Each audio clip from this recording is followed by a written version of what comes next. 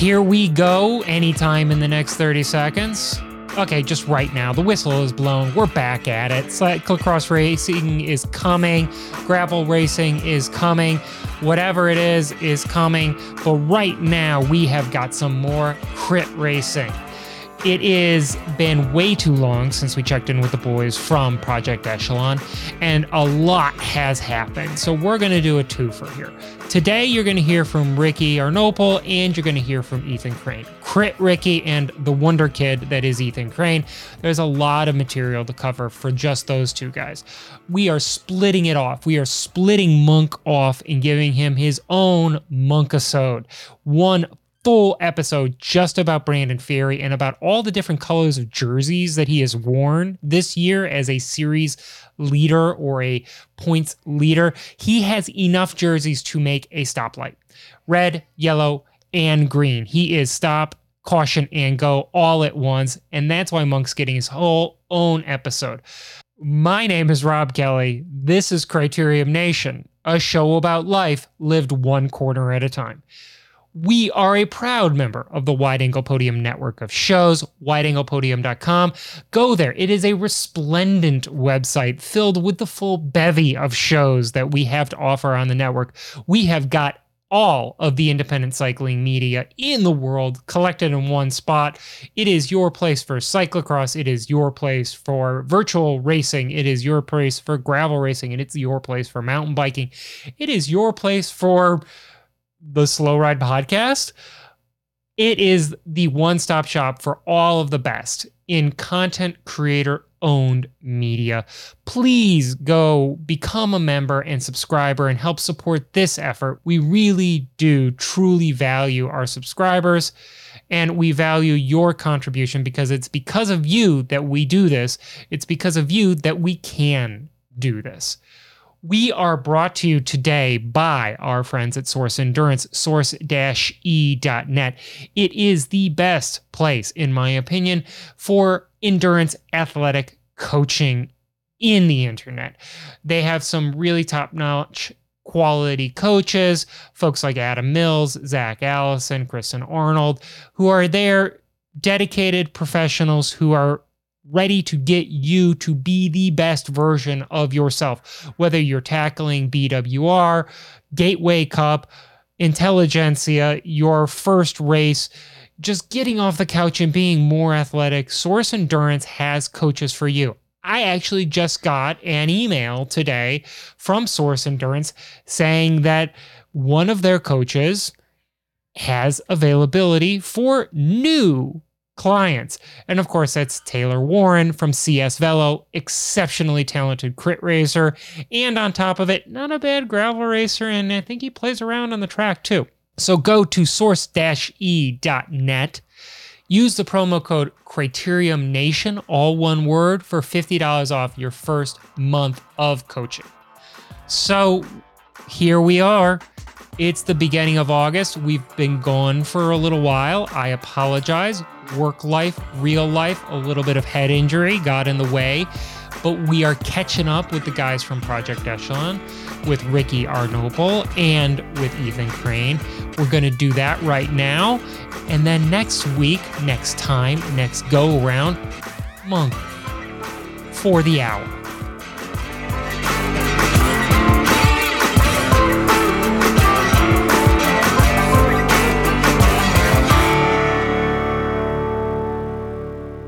Ricky, we got to talk about the Tour of America's Dairyland, obviously, because you just completed it. It's 11 days of bike racing. There's 11 very different courses. There's 11 different combinations of people. There's 11 different ways for it to be a success or a failure or just not what you want it to be. But before we get to that, we have to talk about your journey over the last couple of weeks of getting from where you were prior to taking some time away to where you are now, and how that caused a deviation in the course of what you wanted to do this year. Because I know that Toad was not necessarily a priority for you. You know, you've been looking forward to Europe. Talk about that at the end, hopefully. But, you know, there's a lot of races that were between, you know, Redlands huge success for you and Toad.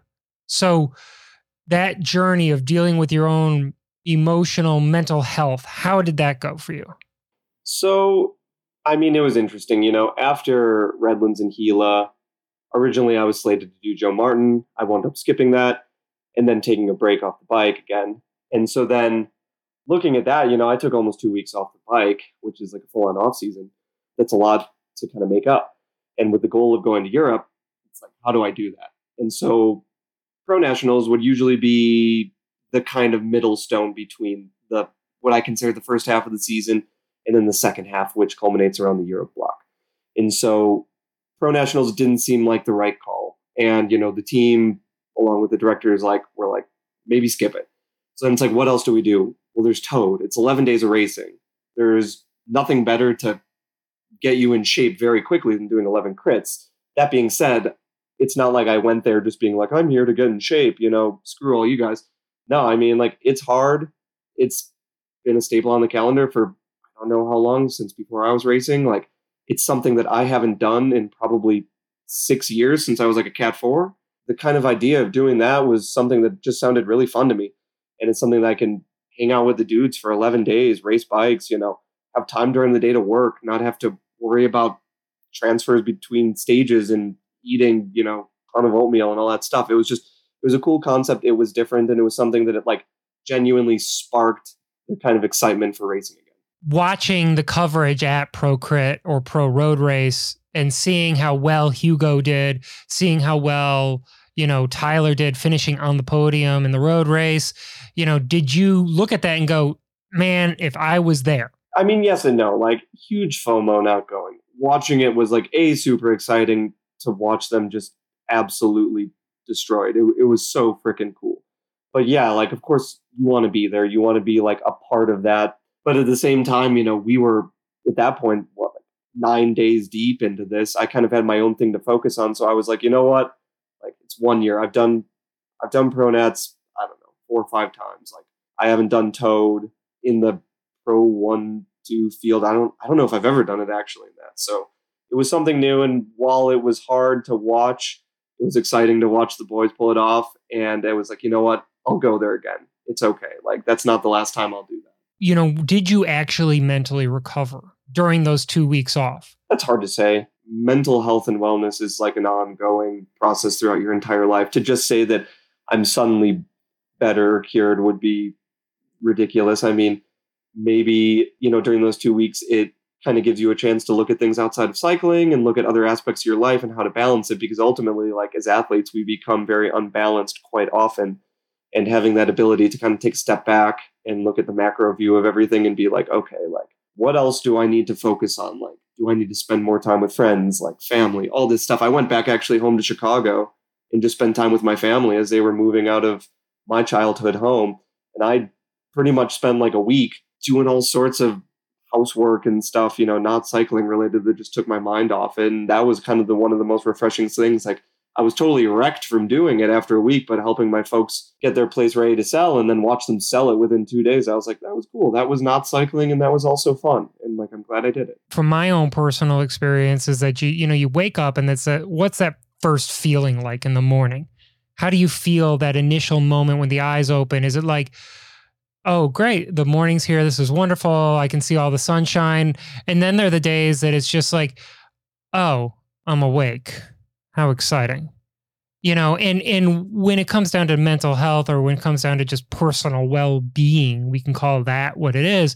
It runs on a scale so that, it's not like one day the flip gets switched or the switch gets flipped and you're suddenly feeling better or you're suddenly feeling bad.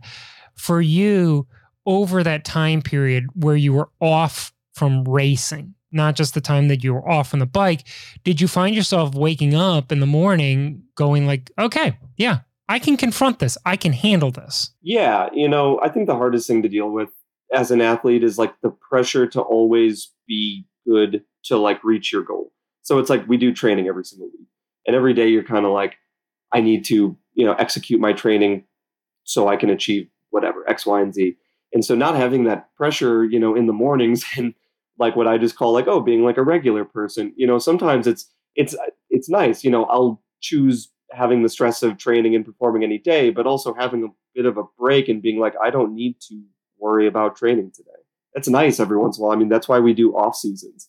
And maybe, there should be longer mid-break or mid-season off seasons, but it's nice sometimes to be able to wake up and just be like, I've got a little bit less to focus on. Like, let's focus on something else. Let's just figure out what the day brings, and then we can tackle that. Do you tell yourself seriously, it's okay. It's one day, it's 2 weeks, it's whatever. And then there's that part in that voice in the back of your head that's like, oh my God, this is the worst thing that's ever going to happen to me. Like yesterday, I had a bike maintenance failure. Like I had forgotten for months apparently to re-grease my pedal. And I'm getting ready to do some intervals, and suddenly my foot, like the ankle just won't bend. Like my foot is going with the pedal around like in a straight line. It's not staying flat. And I'm just like, and then I'm like, wait, I guess I'm not doing this workout today. And for a brief second while riding back to my office, I was like, oh, I'm a complete failure as a bike racer because I couldn't complete that one specific day of work. And then all of a sudden I'm like, yeah, big picture, man, just big picture it. Like you've been working your ass off for the last 6 months. This time period where you won't work out that one day or that one period of time, it's probably not going to be a big impact. Let it go. Refocus. It's very hard to do that. And I think as a lot of athletes get older and even get better, that they realize that those 1 days or 2 days, it's not a huge deal. Like if it's pouring rain and cold one day and I'm like, I'm not going to get out and do this workout today, and that's okay. Like that's hard to cope with, but that's kind of, I think, what makes the mature athlete. It makes the one that's sustainable and can have a longer career ultimately, because they're not, neurotic and focusing on just the micro of the big picture. Let's switch here talking about Toad, because that's the big race block for you. So we got to talk bike racing because this is a bike racing podcast. There is buried within this a Spinal Tap joke or reference about turning it up to 11 because you ran into a team at Toad that is known as 5411 as opposed to 5311, which is what a lot of people ride as a crank. These guys apparently are going that next step up to the 54. And this is a German-based team.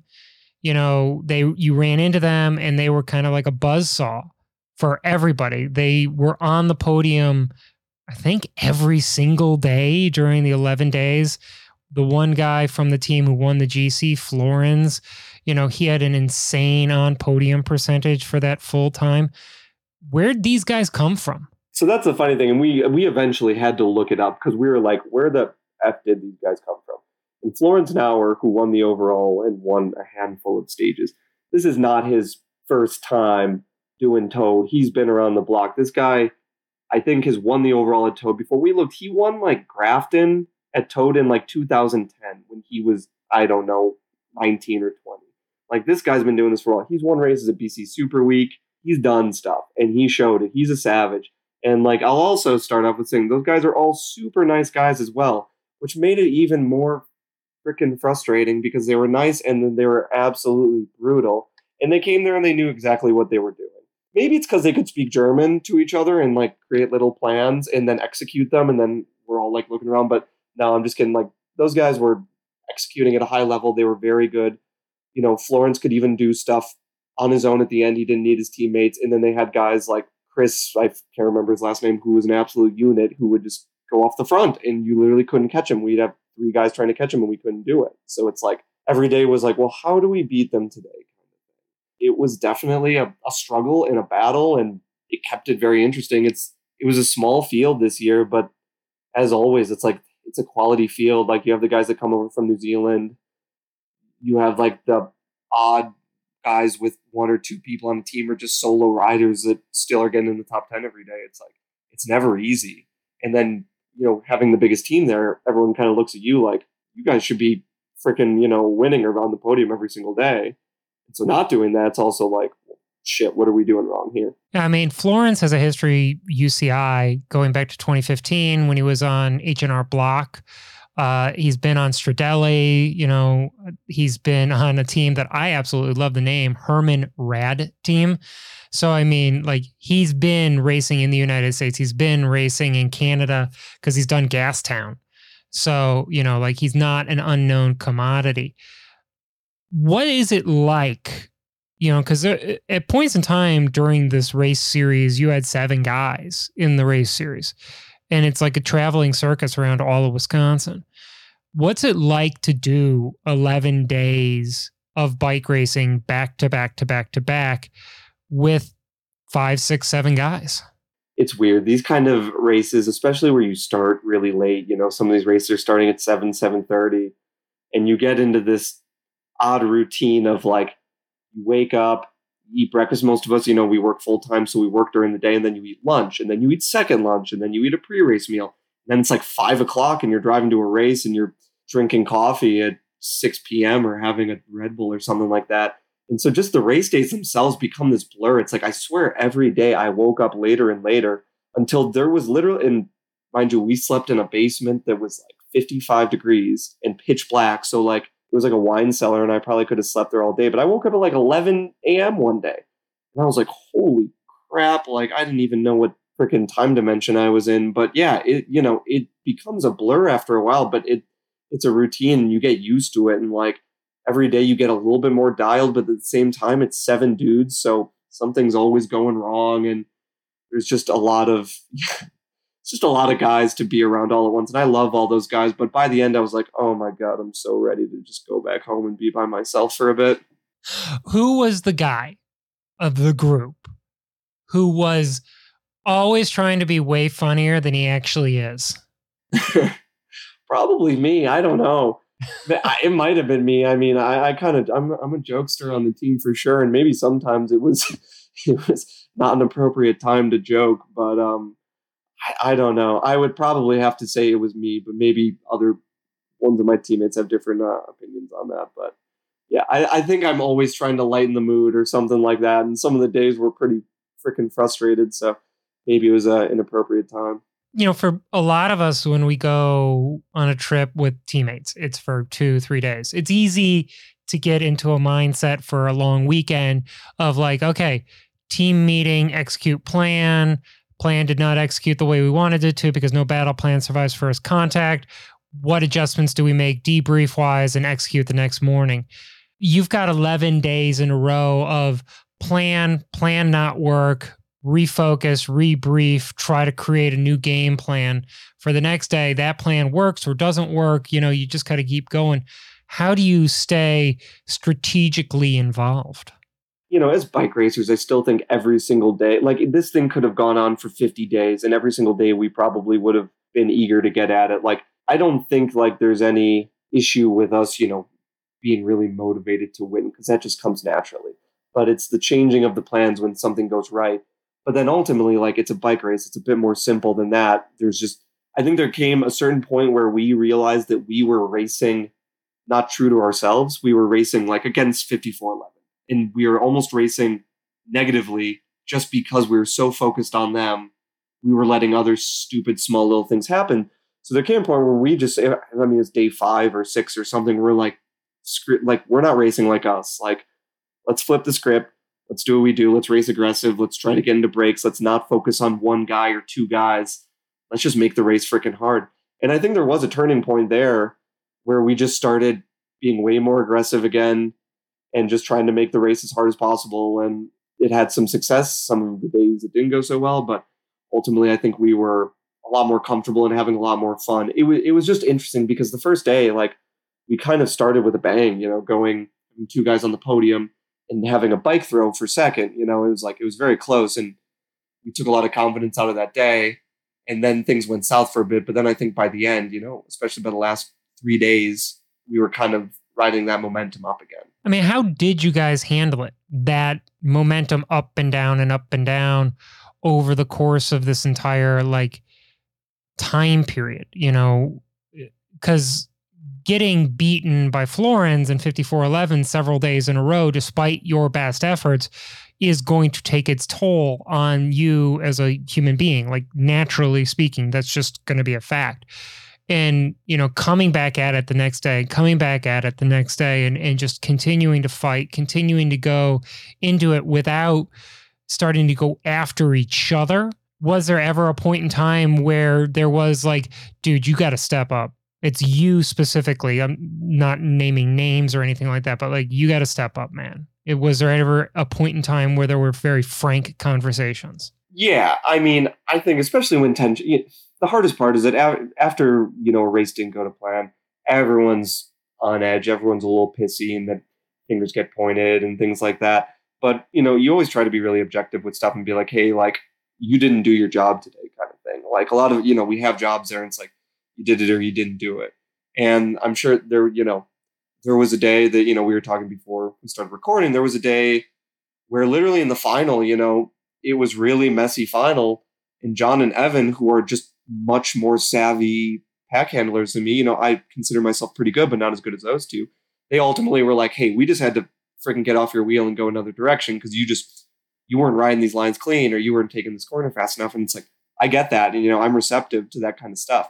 And I think as long as it can be constructive and you can be receptive, then it's okay. It's kind of when, you are just like being an asshole, or you're, riding like crap and it's not constructive. It's like, then it doesn't do anything. You're just hurting someone's feelings. But, I think it's pretty easy to understand when things go wrong, like who did what and who didn't do what, and kind of how that works. And, it's like, the fact of the matter is we did things perfectly multiple days. And like, I'm not, just being like, well, if this didn't happen, but like John had a bunch of mechanical issues. We were riding for John almost every day, and John dropped his chain 3 times in the sprint. He got totally SRAMmed and dropped his chain. It was like those days where like, well, shit, we know we can win it.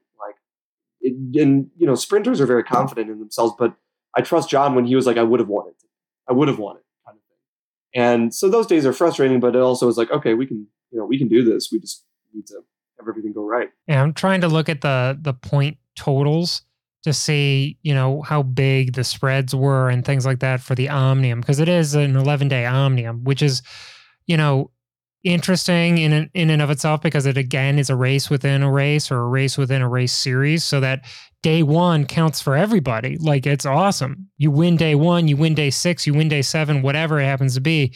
You can show up for one day, and then there's the people who are showing up all 11 days, like John. It was clear that you guys were riding for John. John didn't win. Do you walk out of there saying, well, John wasn't on the top step on the podium, this wasn't a success? No, you can't measure success always as just winning and losing. I mean, there's so much more to it. I think there's a lot that we accomplished that week. There's a lot we messed up. And I'm sure, we wanted to win the overall, and it's frustrating that we didn't, but we still had a lot of really good days, and we had some bad days. But like, in the end for me, like, I had a great time there. And, sometimes that is a bit more important than winning. We made a few bucks. We laughed a lot. We had some beers. We had a lot of Culvers. Like, it's a win in my book. But yeah, sure, we didn't win the overall, but that's okay. You don't always win the overall. This is cycling. We picked the sport where you lose literally 99% of the time, and then 1% you win. And for some reason, it keeps you going for 10 more years with just one win. So yeah, we didn't go there with our best team in the world either. Like, I'm not usually on the crit squad, but like, Rick came out that week, and we just, we did what we could. And I still think, yeah, we came away with a lot. And for me personally, like, I saw myself, getting better. I mean, you go to these races and you always come out a better bike racer. There's like no two ways around it. When you do that so many days in a row, like, your handling gets better, you get snappier, all this stuff. And so, like, personally, I thought it was great. And as a team, yeah, it wasn't exactly what we wanted, but we got something out of it. So it's mid-July. Where do we go next for you? What's the next things? I am home in Boulder for the next 2 weeks, and then it is off to France for some rainy northern Bretagne action. So that's the plan. Expensive plane tickets, baguettes, and bad coffee. But that's why you got to bring your own coffee kit. I'm on it. I got a new one when I was at Toad. Perfect. And the French are going to say that their cheese is the best, but I'm going to feel like some of the people at Toad are probably going to disagree. Yeah, no, we won cheese many days. It was all pretty good. Oh, yeah, that's something like most people don't know about Toad. You know, like they look at the jerseys for the leaders and they're like, those kind of look weird. Why are they polka dotted? And you're like, it's a cow.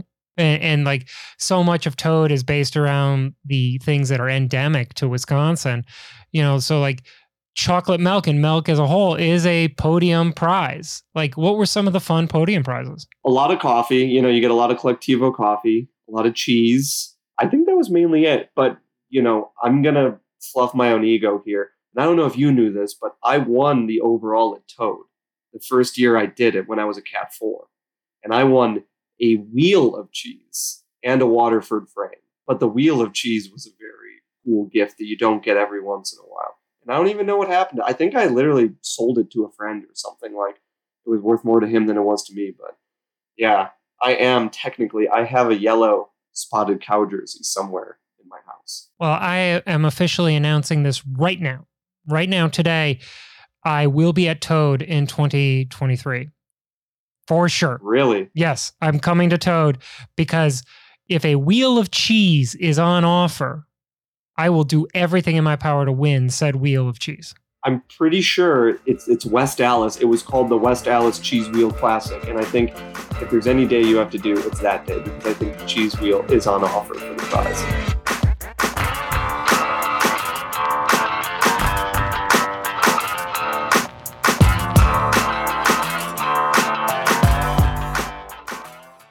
I guess we don't have to talk about FOMO anymore for you because you haven't been missing out on anything at all. You've been knee deep in it since getting back to the United States from Kiwi Land and North Palmerton, New Zealand.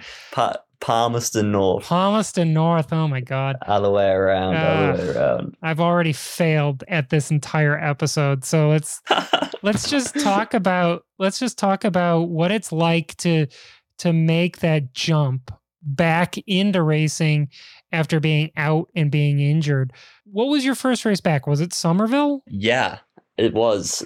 Somerville, I'm going to say Somerville didn't really count for me because I flew back from New Zealand and then the next day drove 8 hours to New Jersey to race Somerville.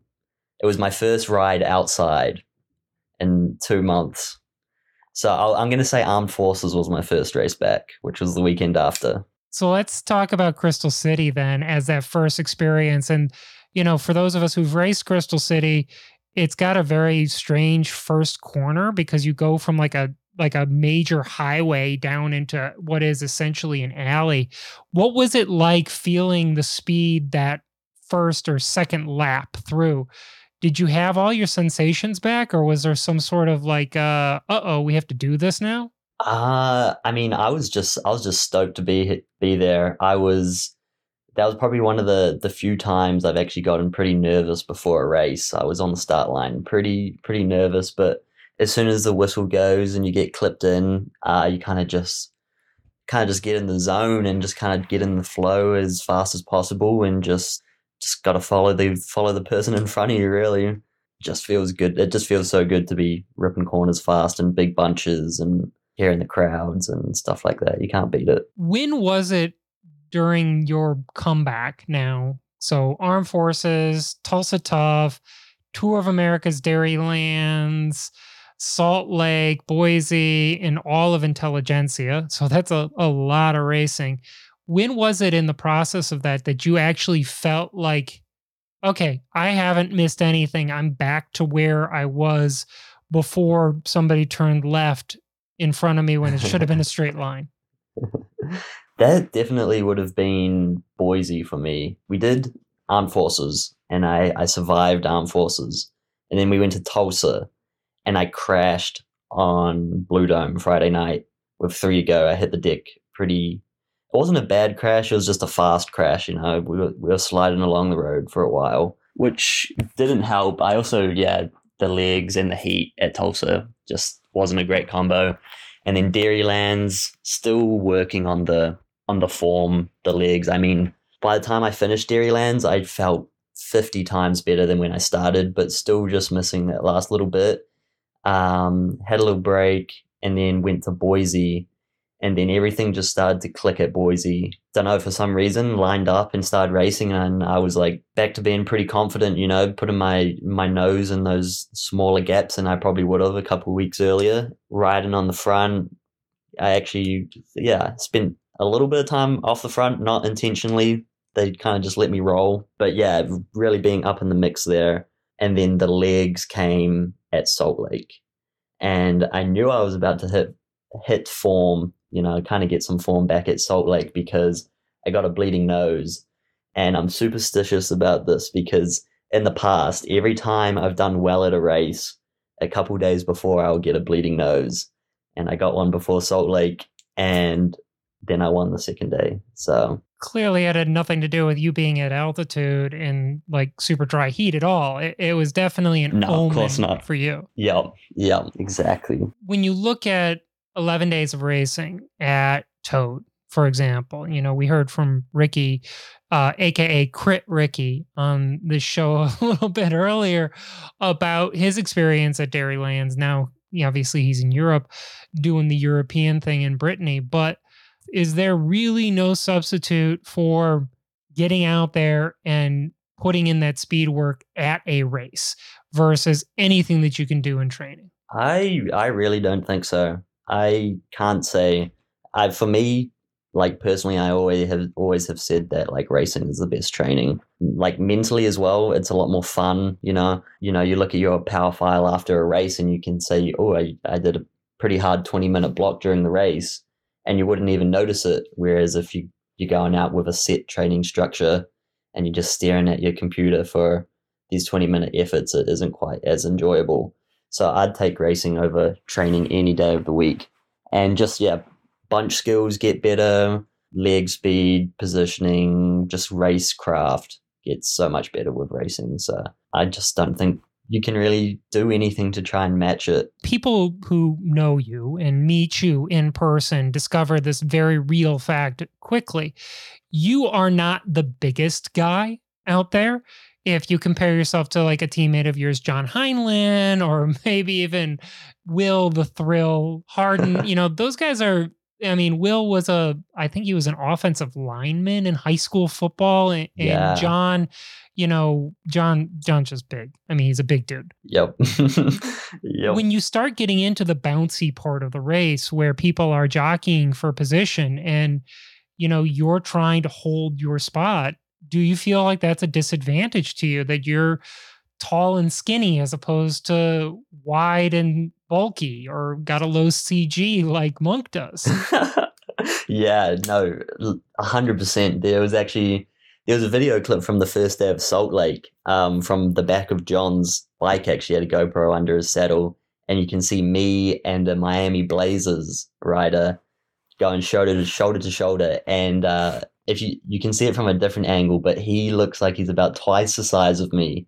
And there's like little skinny Ethan trying to keep this guy from pushing me out to the barriers. And it didn't work, but I gave it a go. But no, sometimes those guys like me and Justin Williams have bumped shoulders before earlier in the year at Valley of the Sun. And if they really want to move me, they're going to move me. There's like not a single thing I can do about it. They're just the extra weight and the momentum, like when you're leaning on someone like that, is just, hard to compete with. So you got to try and be sneaky about those things. Just try and avoid them firstly, and then just kind of pick your battles with that kind of stuff. Sometimes it's a lot easier just to let them have it and then sneak up on the inside the next corner and take it back. The best thing I remember that video because the best thing about it is that Monk was on your wheel at that point in time. And when the rider from Miami Blazers took you out to the curb, he left a void in the space that he was in, and Monk just instinctively filled it with his presence. So like, that was a mistake on that guy's part. He vacated a spot, and Monk did exactly what he was going to do with you anyways, which is get closer to the front. So it's kind of like one of those strategic things of like, why'd you do that, dude? Why'd you go all the way out of the way? Yeah, there was a lot of like, why did you do that? Like, I mean, we weren't even close to the finish. It was probably like 7 laps to go. I just wanted to sit on my teammate's wheel. Like, come on. I was sitting on the outside, and it was a crosswind, so I was kind of protecting him from the wind a little bit. But I don't know, yeah, just kind of that aggressive racing, which we saw a lot of at Salt Lake that day. That was day 1 of Salt Lake. You were front and center, ringside almost, for the action that happened later afterwards. If you look at any of the videos, the Project Echelon guys are in the background as spectators for the melee that happened a little bit later. I don't want to go too deep into it, but like, because that's obviously something for USA Cycling to deal with from a penalty suspension world. But for you, as somebody who just finished a race, to sit there and your heart rate's still probably up, it's really hot. Could you believe your eyes what you were seeing was happening right in front of you? No, it probably took me about 5 seconds after it had happened to actually realize what was happening. Or I saw kind of riders congregating together, and I knew Legion had just won, so I was like, they're celebrating, Justin was like, he threw his bike, but I thought it was in kind of a happy way to like celebrate and go hug Ty or something. And the next thing I hear is raised voices and people getting in people's faces. And then it kind of clicked just as the first punch was getting thrown, and I was like, "Oh wow, it's really going down right now." They finally did it. So yeah, it was kind of like people were trying to pull other people back and stop them fighting. I was like, "Oh, these guys are a lot bigger than me. I'm just gonna stand here and watch." Tell us about day 2. That was a fun course. It was a weird course. It was like a new road around a little park, and you could tell that if any water hit it, it was like an ice skating rink.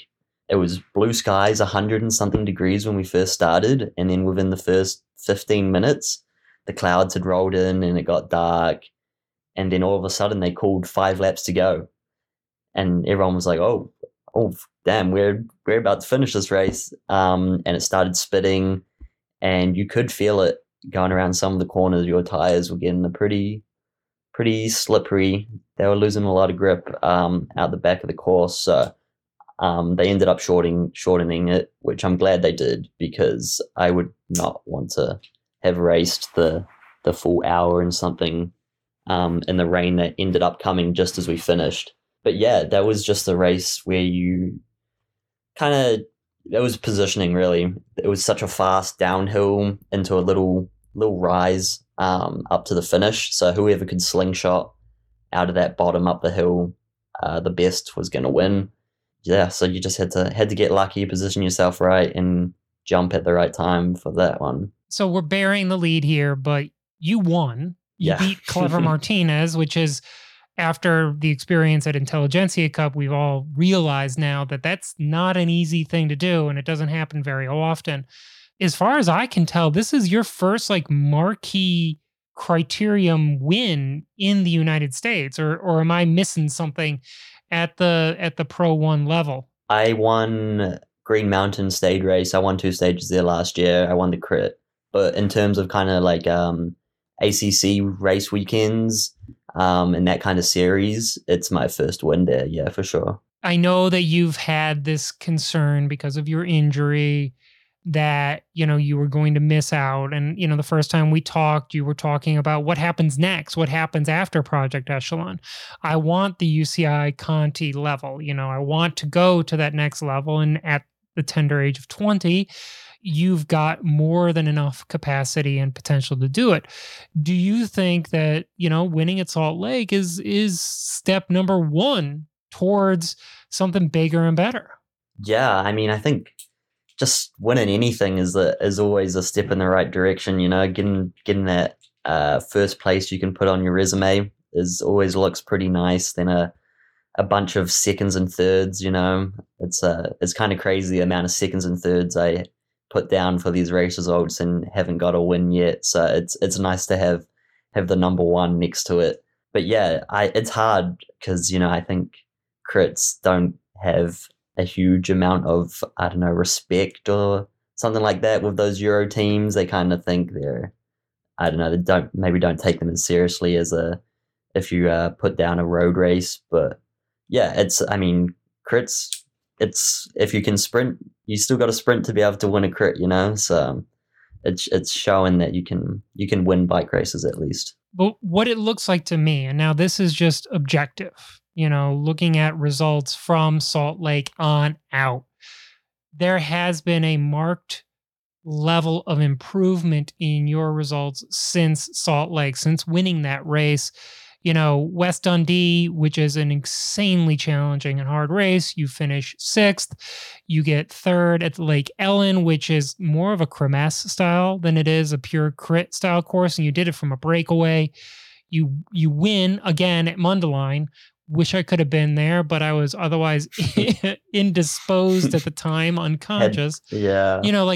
Do you feel like there is an Ethan Crane confidence that's suddenly been like brought to the forefront? Oh yeah, 100%. Like that win at Salt Lake was a massive confidence booster.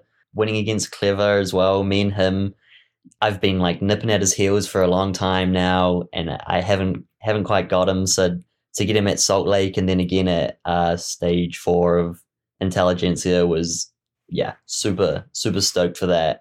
And yeah, I think with anything like that, all it takes is that one good result, and then everything just kind of grows from there. You kind of break the seal, crack through, and then after that, everything becomes a lot easier. The confidence just grows exponentially.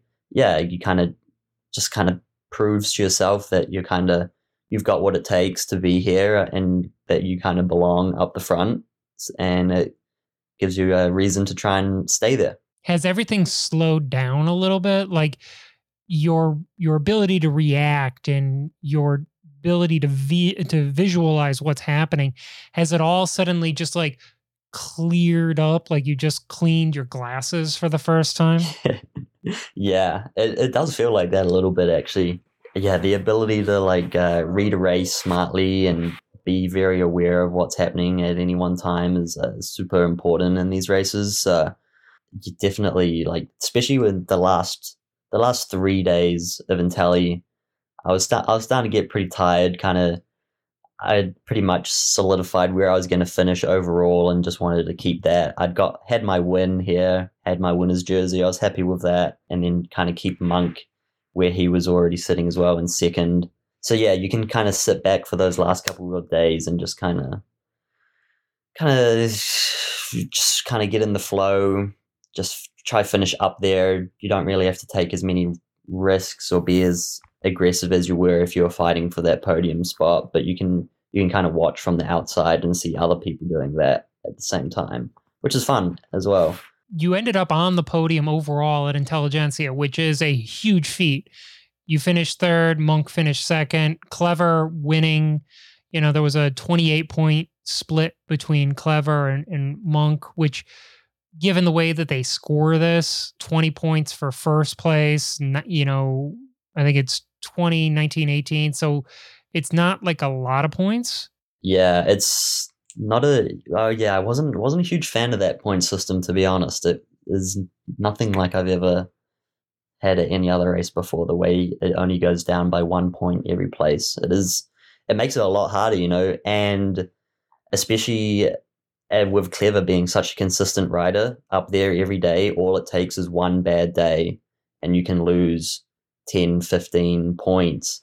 And if that happens, and you're only beating him by 1 or 2 people every day, it's going to take a long time to claw those points back. Monk obviously had a bad day the last day. At Goose Island, he crashed, washed out in like the second corner, and scored no points. Going into that last day, they were only separated by 10. Of course, that means that Monk was going to have to absolutely crush Clever in order to gain the 11 points back, which was not like what the Blazers were going to let happen anyways, but it would have been a lot closer. This is like your first big year here, racing these races with a legit, properly supported team. do you feel like you are putting in the kind of results that you think that you need to, given the fact that people are putting this amount of faith in you? Yeah, I mean, yeah, exactly. I was getting a bit worried. I hadn't had a win all year, and to be honest, the season's almost over. There's only a handful of races left, really. So I was getting some nervous times trying to finally get that win. But after getting those two and kind of being up there consistently, at least for the first kind of like 7 days at Intelligentsia, I think I've done maybe enough. Hopefully, there's still racing to go, and I know like my legs feel great right now, so I'm ready to rip this last handful of races we've got left. But I'm just super stoked to be racing with Monk. He's such a great guy. He's like such a great mentor. Every race, every day at Intelligentsia that I did well in was because of him. He, we were hanging around all race, we were talking, and then when it got to the pointy end, he was like, "All right, Ethan, on my wheel and don't leave it," pretty much. And yeah, all I had to do was trust him, and he always got me up there where I needed to be. You guys have become quite the duo. I mean, the consistent fact of a lot of his success has been your presence. When you were gone pre-Somerville, I feel like he was floundering a little bit. Spartanburg, he obviously was sick. He did very well at Athens, but once you got back in the mix, now we're looking at, he wore the yellow jersey at Intelligentsia for a day. He's been up in the running, and then when he's not, you're filling that spot. So it isn't really Ethan is the Robin to his Batman. It's both of you are Batman here. Like what is that relationship like? Yeah, no, it's super cool. I get along with Monk really well, and he's told me, like, he's obviously a great bike racer. He's obviously got the capacity to win a lot of bike races still. But he's kind of told me, he's like, I want to help you win bike races as well. So we kind of just, I do what I can. He helps me out. And I think just that kind of back and forth, we always end up around about the top somewhere just by doing that. So we got Littleton coming up this weekend, and then what happens next? Yeah, so we got Littleton, and then we got Indy. That'll be just kind of picking up more points for Monk in the sprint, and overall he's got a pretty decent lead on both of them. So he's he just has to kind of be up and around about, pick up some more points, keep that ticking over. For me, I'm going to try get some sprint points. I want to get there. It'd be super cool if we could go 1-2 in the sprint competition. So I'll be trying to pick up some points at those races. But other than that, just try and win some more bike races. I feel like we've proven that we can do that now. So, and you're getting a great tour of the middle part of the United States. Yeah, buds. Yeah, I've done some decent cross country trips this year. I've done some from coast to coast and then up and down. I've done some decent sightseeing around the States. Yeah. And you've been one heck of a good babysitter. That's what I've heard.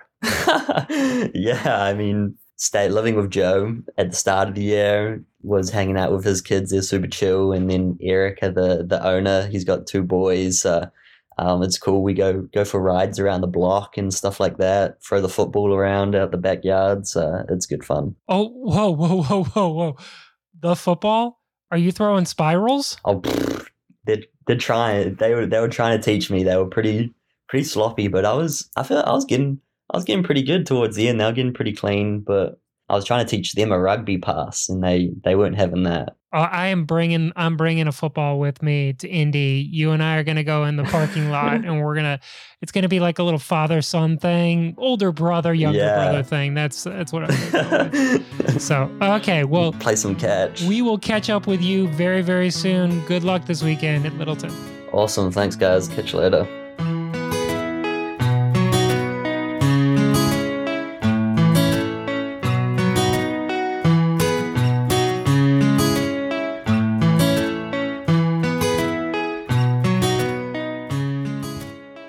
Thank you for joining us on another episode of the show. We are a proud part of the Wide Angle Podium network of shows. Today, my co-host, at least for the intro, was the innumerable Fausto Coppi, the black and white tuxedo cat. Now, here for the outro, the co-host is Patton, the Munchkin Cat, the world's largest Munchkin Cat. Today's show was written and produced by me, Rob Kelly. We will be back next time, hopefully, with Monk, Brandon Fury, your leader in the American Criterium Cup. Overall, your leader in the American Criterium Cup points series, green, yellow, red jersey, all of the jerseys. Monk's got a collection. His walls are littered in jerseys. He doesn't have to go buy wallpaper anymore. He just puts them up on the wall. Okay. That's a rambling one right there, but it's a classic, semi-classic, kind of classic. I'll catch you all next week for more stories from our Criterium Nation.